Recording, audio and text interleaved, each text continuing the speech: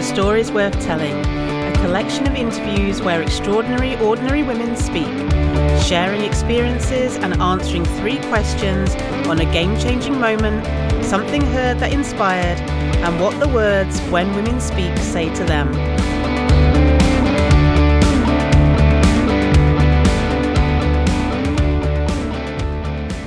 In this episode, we hear Emma Case speak about something she only just fully considered in regards to showing up and being part of women's groups, and how perhaps there's a silent W that precedes the word women.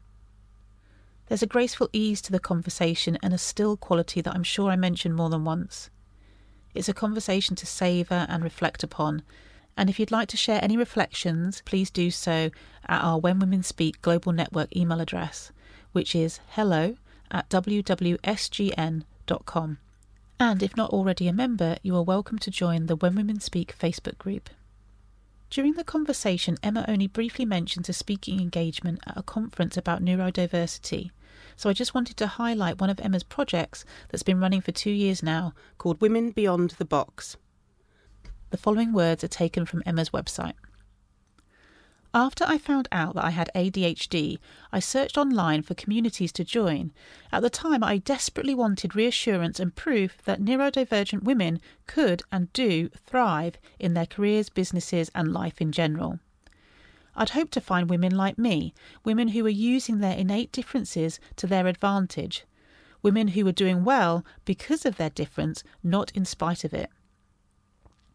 The community that I was searching for simply didn't exist, so I decided to create it. Hello and welcome to another episode of Stories Worth Telling, and I'm joined by Emma Case, which I'm really excited about because Emma and we've never actually spoken. We've messaged a few times via Facebook Messenger, and yeah, we're friends on Facebook, but we've never actually spoken, so this is our first ever conversation, so that's why I'm very excited about it. And as always, we don't know what's going to be said. Emma knows that there's 3 questions that we ask all podcast guests, but other than that, who knows what stories are going to come up. So Emma, thank you so much for being here. Thank you for having me. I'm really excited, actually. So thank you. When you were asked to be a podcast guest for When Women Speak and Stories Worth Telling, would you mind sharing what the first reactions were, or whether any kind of, because of the topic of Stories Worth Telling, whether any story came to mind? What happened when you first heard about this? I think, first of all, so the title, When Women Speak, I think that's quite interesting because maybe like yourself, I'm in a number of different Facebook groups or, women's networks and whatnot. And so when I think about these, especially specifically for women, regardless of what the title is, and this only came up this morning, which is so interesting. What came to mind for me was that quite often I feel, and I hadn't realized this, but I often feel that there's a silent W in these titles. So, for example, When Women Speak. Now, actually, what I hear or what I see play out in these groups, the missing W is white. When white women speak. Okay? Now, I think that this is almost like something that is running at the back of my mind when I enter into these spaces. And the thing that I'm always asking myself, almost like a silent question, is, am I welcome here? So we're here to share stories, but is my story welcome here? And so as much as somebody can have in a bio or in a video, a welcome video, that everybody is welcome, I'm looking for those non-verbal cues, that evidence that actually I'm 1, welcome here, I'm 2, I'm going to be heard, and 3, I'm going to be safe here.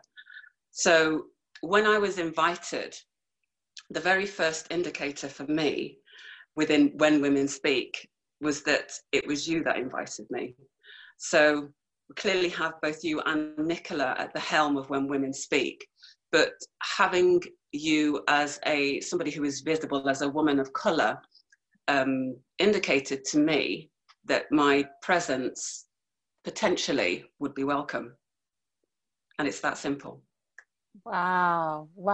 That brings tears to my eyes. And those are tears of recognition and pain and almost like a sense of lostness. I can visualize a small girl wanting to belong and trying to figure out how to make that happen. Yeah.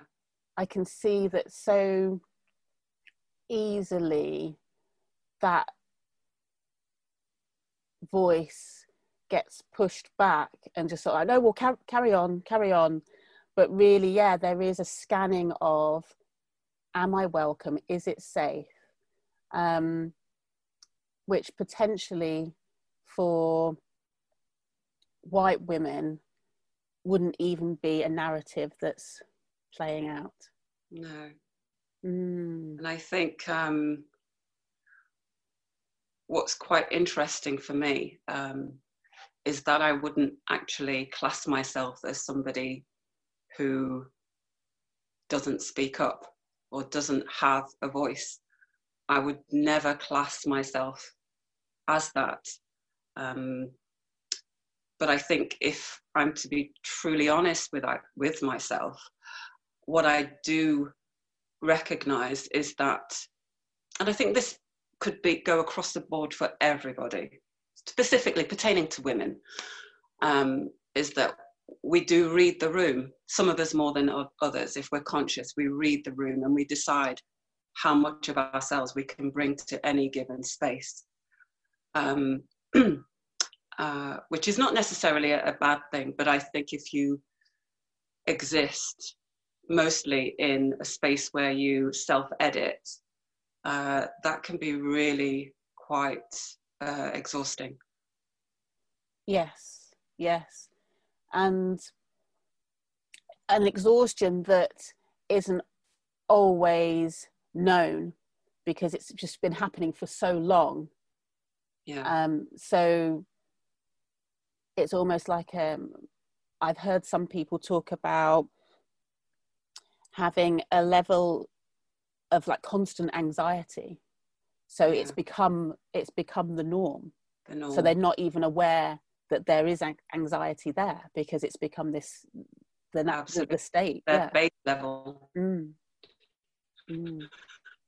Wow. Actually, I think what is, I know, what's quite helpful for me, and I think I'm only really putting words to this in more recent years, but I have my background is within the fashion industry, and I worked at senior level within the fashion industry, but as somebody who entered a largely white and middle class industry, I had to get up to speed quickly, and there weren't any role models or anybody to truly follow. So I followed what made sense to me in any given moment.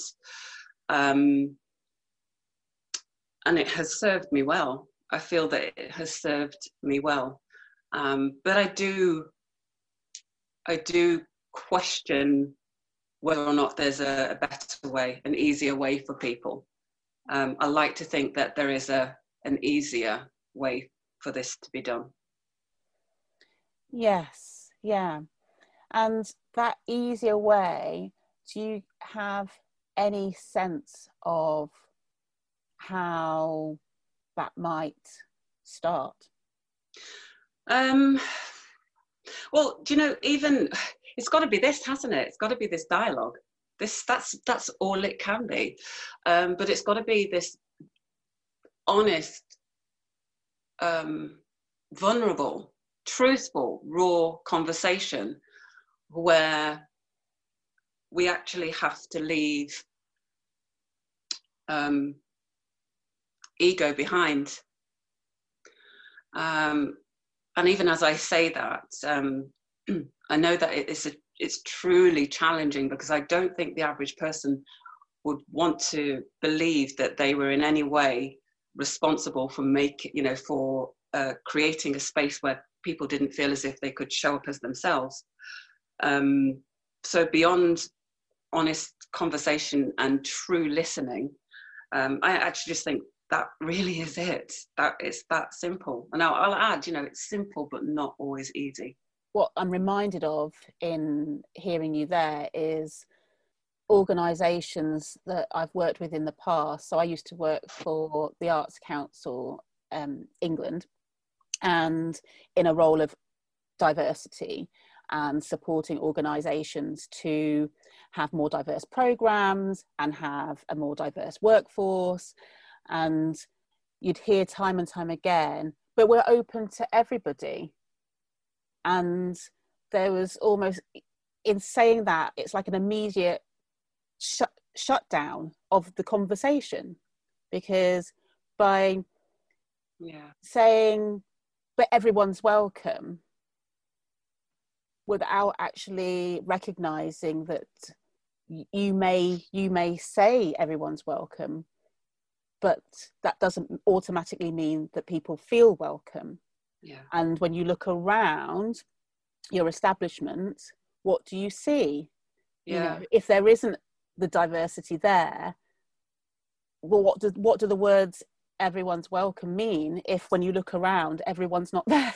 Absolutely. Yeah, totally. But something I think, and this has been ultimately, I have to be truly honest with you about my experience, because it's interesting, because I can see it from the outside looking in. I can see it from many different angles. And what I'm kind of pointing at to here is that there has never been anything that I've ever been done that I don't feel has been advertised in a way that spoke to me as a Black woman. Okay, so it was not just that I saw this and it says, we want Black women, and we want you if you're from this kind of background.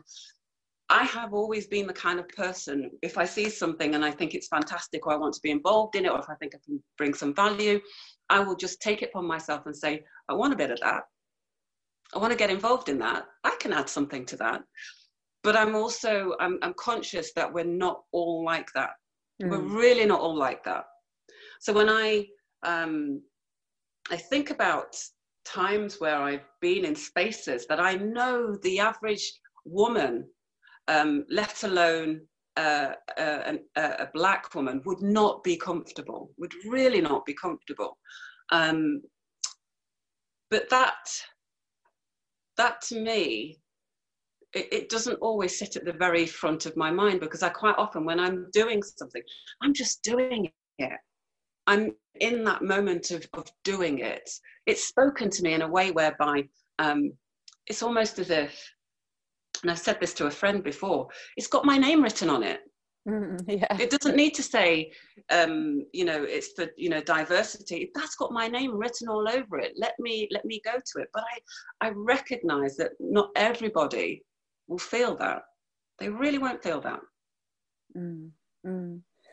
Yeah, and like you say, there's something in having the conversations with people that potentially is the opening of the door, because the words don't mean anything without there being that giving and receiving. There needs to be more than just the words. There needs to be a sense of, I belong there, I'm welcome there, I want to be there, I've got something to offer, I've got something to receive. It's nuanced. There's a whole lot going on. Absolutely. But the words "everyone welcome," as lovely as they are, it's not enough. It's not enough, is it? It really isn't. Because I think, I spoke at a conference last year, and it was a neurodiversity conference. So assuming, so just to kind of give an example of neurodiversity, it's an umbrella term for ADHD, autism, dyslexia, dyspraxia, and dyscalculia. So they are differences, let's say. And one of the slides that I shared was quite a popular meme that I see floating around the internet, which said, society, be yourself, and then beneath it, society, no, not like that. Oh. You know, so it's that layer. So when it's even that language that we're all understanding of at the moment, of bring your whole self. You know, you can bring your whole self to this group, or you can bring your whole self to this organization. But for some of us, there is still that question mark of, do you mean me? Am I included in that? Am I going to be able to bring all of me? And it is questionable, and it's worth questioning it. It really is. Yes. Yeah. Oh my goodness. Had no idea that the conversation would would unfold in this way, and I'm loving it. Thank you, Emma, for this dialogue. It's brilliant. So we've touched on the first question of, what do the words "when women speak" say to you? Is there anything else that you'd like to say on that? When women speak, well, you know, when we consider our the current climate, so we're sat in pandemic with a huge conversation happening around race, pertaining to what is currently happening in the US. What we have is a situation where people who have maybe not spoken, or have spoken but have not been heard, who are now being heard more clearly. So when I think about people who have been silenced, are silenced, who silence themselves, however you want to put it, one of the things that I will say about that, so when I'm thinking about when women speak, is that quite often, even when women don't speak, or they think they're not speaking, they still are speaking. So if I put this into the context of a relationship, my relationship with my partner, so to speak, and there's a situation and I don't feel able to communicate clearly, I'm still going to be speaking. It might be resentment filled, it might be sarcastic, it might, so even when I think about when women speak, I'm also thinking about when women don't speak, because you're still communicating something, always. So when I think about the importance of telling women that they can speak and they must speak and they should speak, it sits so high at the top of, the list of priorities, because silenced people are unhappy people. Silenced people are unhappy people. Silenced people are resentful people. And so essentially there is no woman who doesn't truly speak. She's going to communicate it in some way. So if we're going to communicate it anyway, wouldn't it be nice if we gave ourselves permission, if we had permission to just speak truthfully and speak honestly?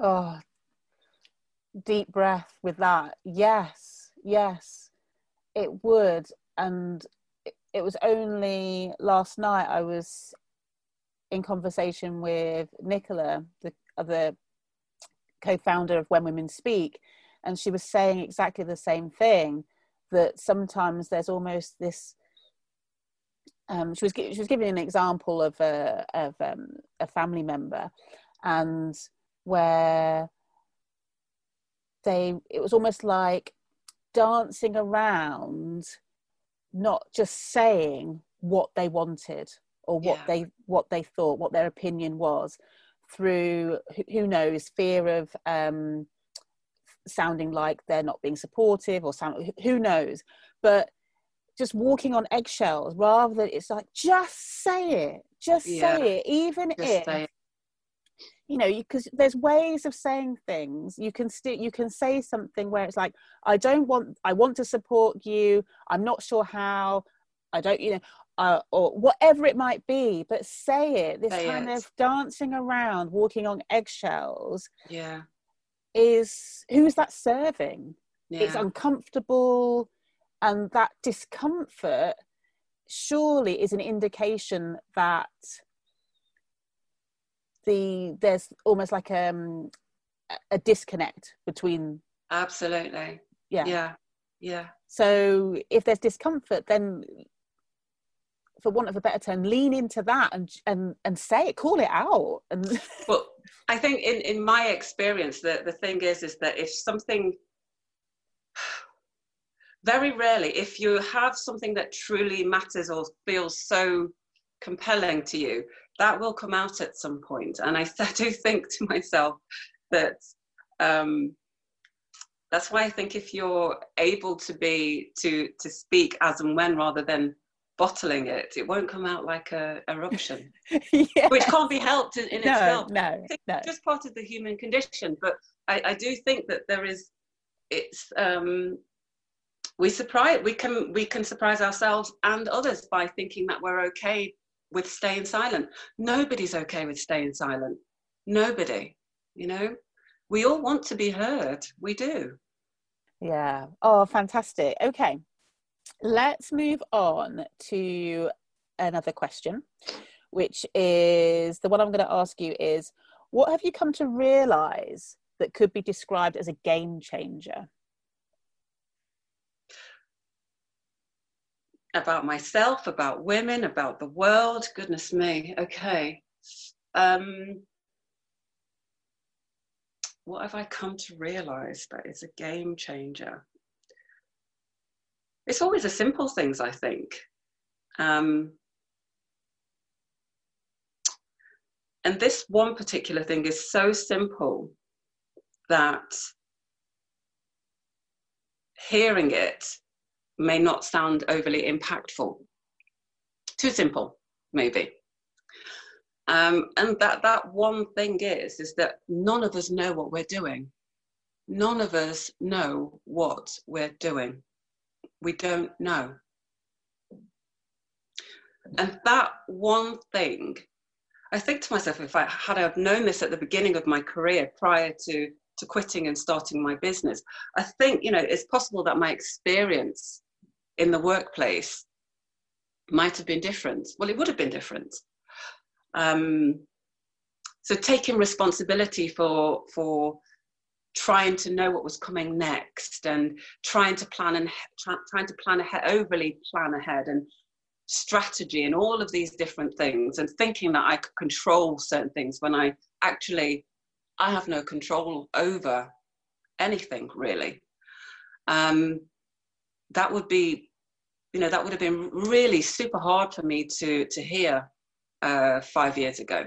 Really hard. But knowing, hearing, understanding that, really feeling it right into, you know, my fibre, just lets me off the hook. Totally lets me off the hook. Now, don't get me wrong, this is not me saying I'm kind of just, it's the Wild West in my life and I'm just running, you know, riot and whatnot. There is order, but it's just kind of knowing when and where it's needed and necessary, which just allows me to breathe. It's that simple. None of us know. I don't know. I really don't know until I know. And it's okay. Yes. And it's that simple. So when I think, how did this occur to me? I think it possibly got to that point where, in my mind, I'd done everything I could to try and lead myself down this path. And, you know, to me, everything. I'd created everything in a way for the picture to look a certain way, and it still didn't look like it. It still didn't look that way. So it occurred to me that the only thing that I could do was just let go, and here I am. Yeah. Oh, I resonate so much with that, because that trying to know, trying to get it right, look like you've got your shit together, and all of that, that's exhausting. Yeah, because it's just a constant loop. And where's the way out of that? If you constantly feel you should know, yet you're never gonna know, you're just in a constant loop. Yeah. And in my experience, that loop then led me to health issues and a complete full stop. So maybe sort of, my equivalent of rock bottom. Yeah. And then it was, okay, surrender. I don't know. Yeah. I think for me, and this is one of the things that I truly feel matters to me as when I work with women, is that I want to give them what maybe other coaches didn't give to me. Not because maybe they didn't know that it was available for them to give to me, but what I feel really matters that I can give to my clients is the knowledge that I haven't got it together. I've got it together when I've got it together, and I haven't when I haven't. It's that simple. I wouldn't want anybody to be in my presence thinking that I have the secret and they don't have it. That's my gift to all of my clients. That's my gift to anybody in my life. There are fantastic things always happening in my life, but life is also happening. The stuff, the shit, it's never not there. And I think that especially in the way that we live and the fact that we're so plugged into social media, I can only speak to myself, but I want to have some responsibility to people who are seeing me or to people that reach out to me, because for me that's really easy. Whether or not people believe me when I tell them that I know what it looks like, but I can only tell you. I'd love to hear, Emma, with this realization that ultimately we just don't know, and that we're not in control. What has that led to? I mean, what that realizing you're not in control, like you say, things still happen. So what have you noticed has happened when you've kind of realized it's not me doing it? Well, I think it brings about a certain lightness to what you're doing. It's almost like you hold it, but you don't squeeze it to death. You hold it, and it doesn't mean that you don't care and you're not interested, but it just feels like you've got less on it. You've got less on it, and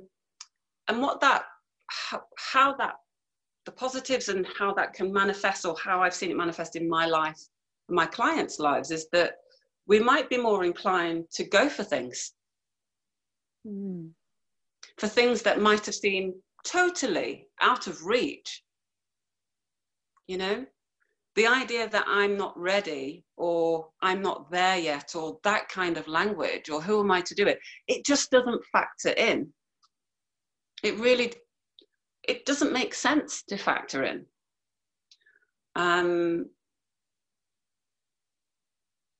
It's the ultimate freedom.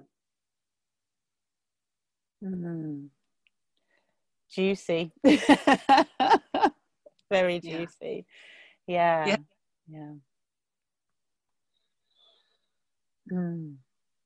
Yeah.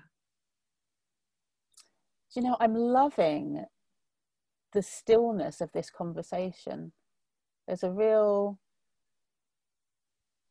still quality to it that I just wanted to acknowledge that. It's beautiful. And thank you, Emma.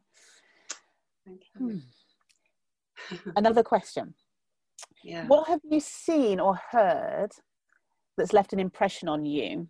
So such as a book, film, poetry, maybe a speech. And could you tell us about it, please? Yes, so it's funny because I had in my calendar to go over these questions, and in true Emma style, I didn't. I just opened, I quickly flicked through them this morning, and I'd actually looked at them previously but hadn't thought about it. And then today when I opened them, it was obvious, it came to me. So I have this quote, which I'll read to you, by Toni Morrison. And so she says, "I stood at the border, stood at the edge, and claimed it as central. I claimed it as central and let the rest of the world move over to where I was." Now, I literally feel as if it's the blueprint for life. I feel like this is, it's everything. So when I know what she meant by it, and I also know how I would apply that to my life and how other women might also apply it to their lives. So standing at the border is somebody who sees themselves, or whose society sees them as potentially other for any reason. And that's a really interesting thing, to be on the edge, because you can see what the center looks like. The center is the norm. It's celebrated, it's accepted. It's what we're used to. So if you see yourself at the edge, or you've been told that you're at the edge, there might be a belief about your worth or your value, what you can, what you can't do, how you'll be accepted or rejected. And there's something so powerful about realizing that every single one of us is in the center. It means that we can speak. It means that we get to share. It means that we don't have to deviate from our truth. It means that when we speak the truth, people will come over to us, those that it resonates with. Or we have the alternative, which I know we've all done, which is shapeshifted and created something that makes us feel more central. So we've left behind all those things that make us different and interesting and fantastic. So essentially kind of stripping back our value. So when you find yourself stood at the edge, at the border, you're actually having to make a choice. Do I change? Do I shapeshift? Do I silence myself? Will I be silenced? Or do I claim it as center? And this is not just about gender. This is not just about race. This can go completely across the board. This could be, you feel that you're much, you're wanting to do something in life, but you're at an older age. It could be that you are, for example, and I speak so passionately about this, but also maybe you're part of the neurodivergent community. Maybe you're feeling that you think and feel differently. Maybe you present differently to what people see as the norm. But every single person, when they speak that truth and stand in the center and claim it as center, you'll be amazed at how the world gravitates towards you. Amazed. Emma, could you read the quote again for us, please? Of course. "I stood at the border, stood at the edge, and I claimed it as central. I claimed it as central and let the rest of the world move over to where I was." Amazing. Oh my goodness, honestly, I've just been bowled over by this conversation. Oh, what I'd love to finish with is hearing a little bit about how your centre and how you're showing up in the world, and how the world is rearranging, and what that looks like, what things are going on at the moment, and obviously we'll make sure that there's links for people to connect with you, but whatever you feel you'd like to share about what you're doing would be amazing. Okay, so it's quite funny because I find myself drawn into conversations around diversity and whatnot, and actually that's not truly what I do in my job. It's one of the things that I will absolutely lend my voice to, but pretty much everything I do is around creativity and releasing that creativity specifically for women. As you well know, we're sat in the middle of a pandemic, so there's a limitation to many of my personal projects that people can get involved with. But the one thing that I've continued to do throughout this pandemic is to work quite closely with women and to coach women. So what I've been really doing is just having conversations. I have been lending my voice, so I've been speaking for different podcasts, different articles, and continuing my work around women and neurodiversity. I do have a really exciting project coming up soon. I can't talk about it because it hasn't been completely confirmed, but it's definitely something that I think that your audience would be interested in. And I would love to be able to share those details at a later date. It's something big and juicy and exciting. So yeah, that's it. Wow, I love that you've left us on something exciting is coming. So yeah, we'll definitely have you back to talk about that. That sounds great. Okay. Well, thank you, Emma. I just, like I said, I've just been bowled over by this quality of stillness in the conversation, the simplicity spoken about, and yet there's just, although stillness, simplicity, a real fire and call to action in what's been spoken about today. I think there's a lot to consider and reflect on and really hear. So yeah, I really appreciate this conversation. Thank you so much for joining me. Thank you.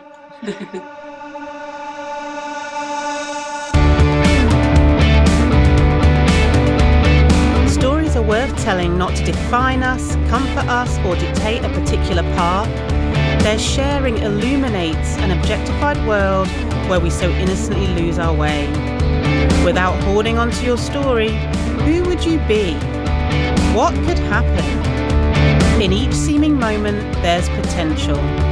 Everything arising and yet with no beginning nor end.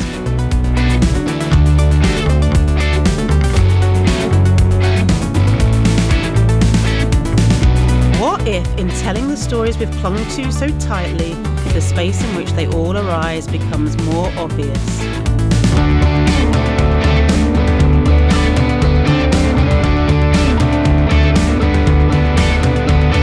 With stories set free, who you are is revealed, and that open, real and honest expression of life you are shines in the world.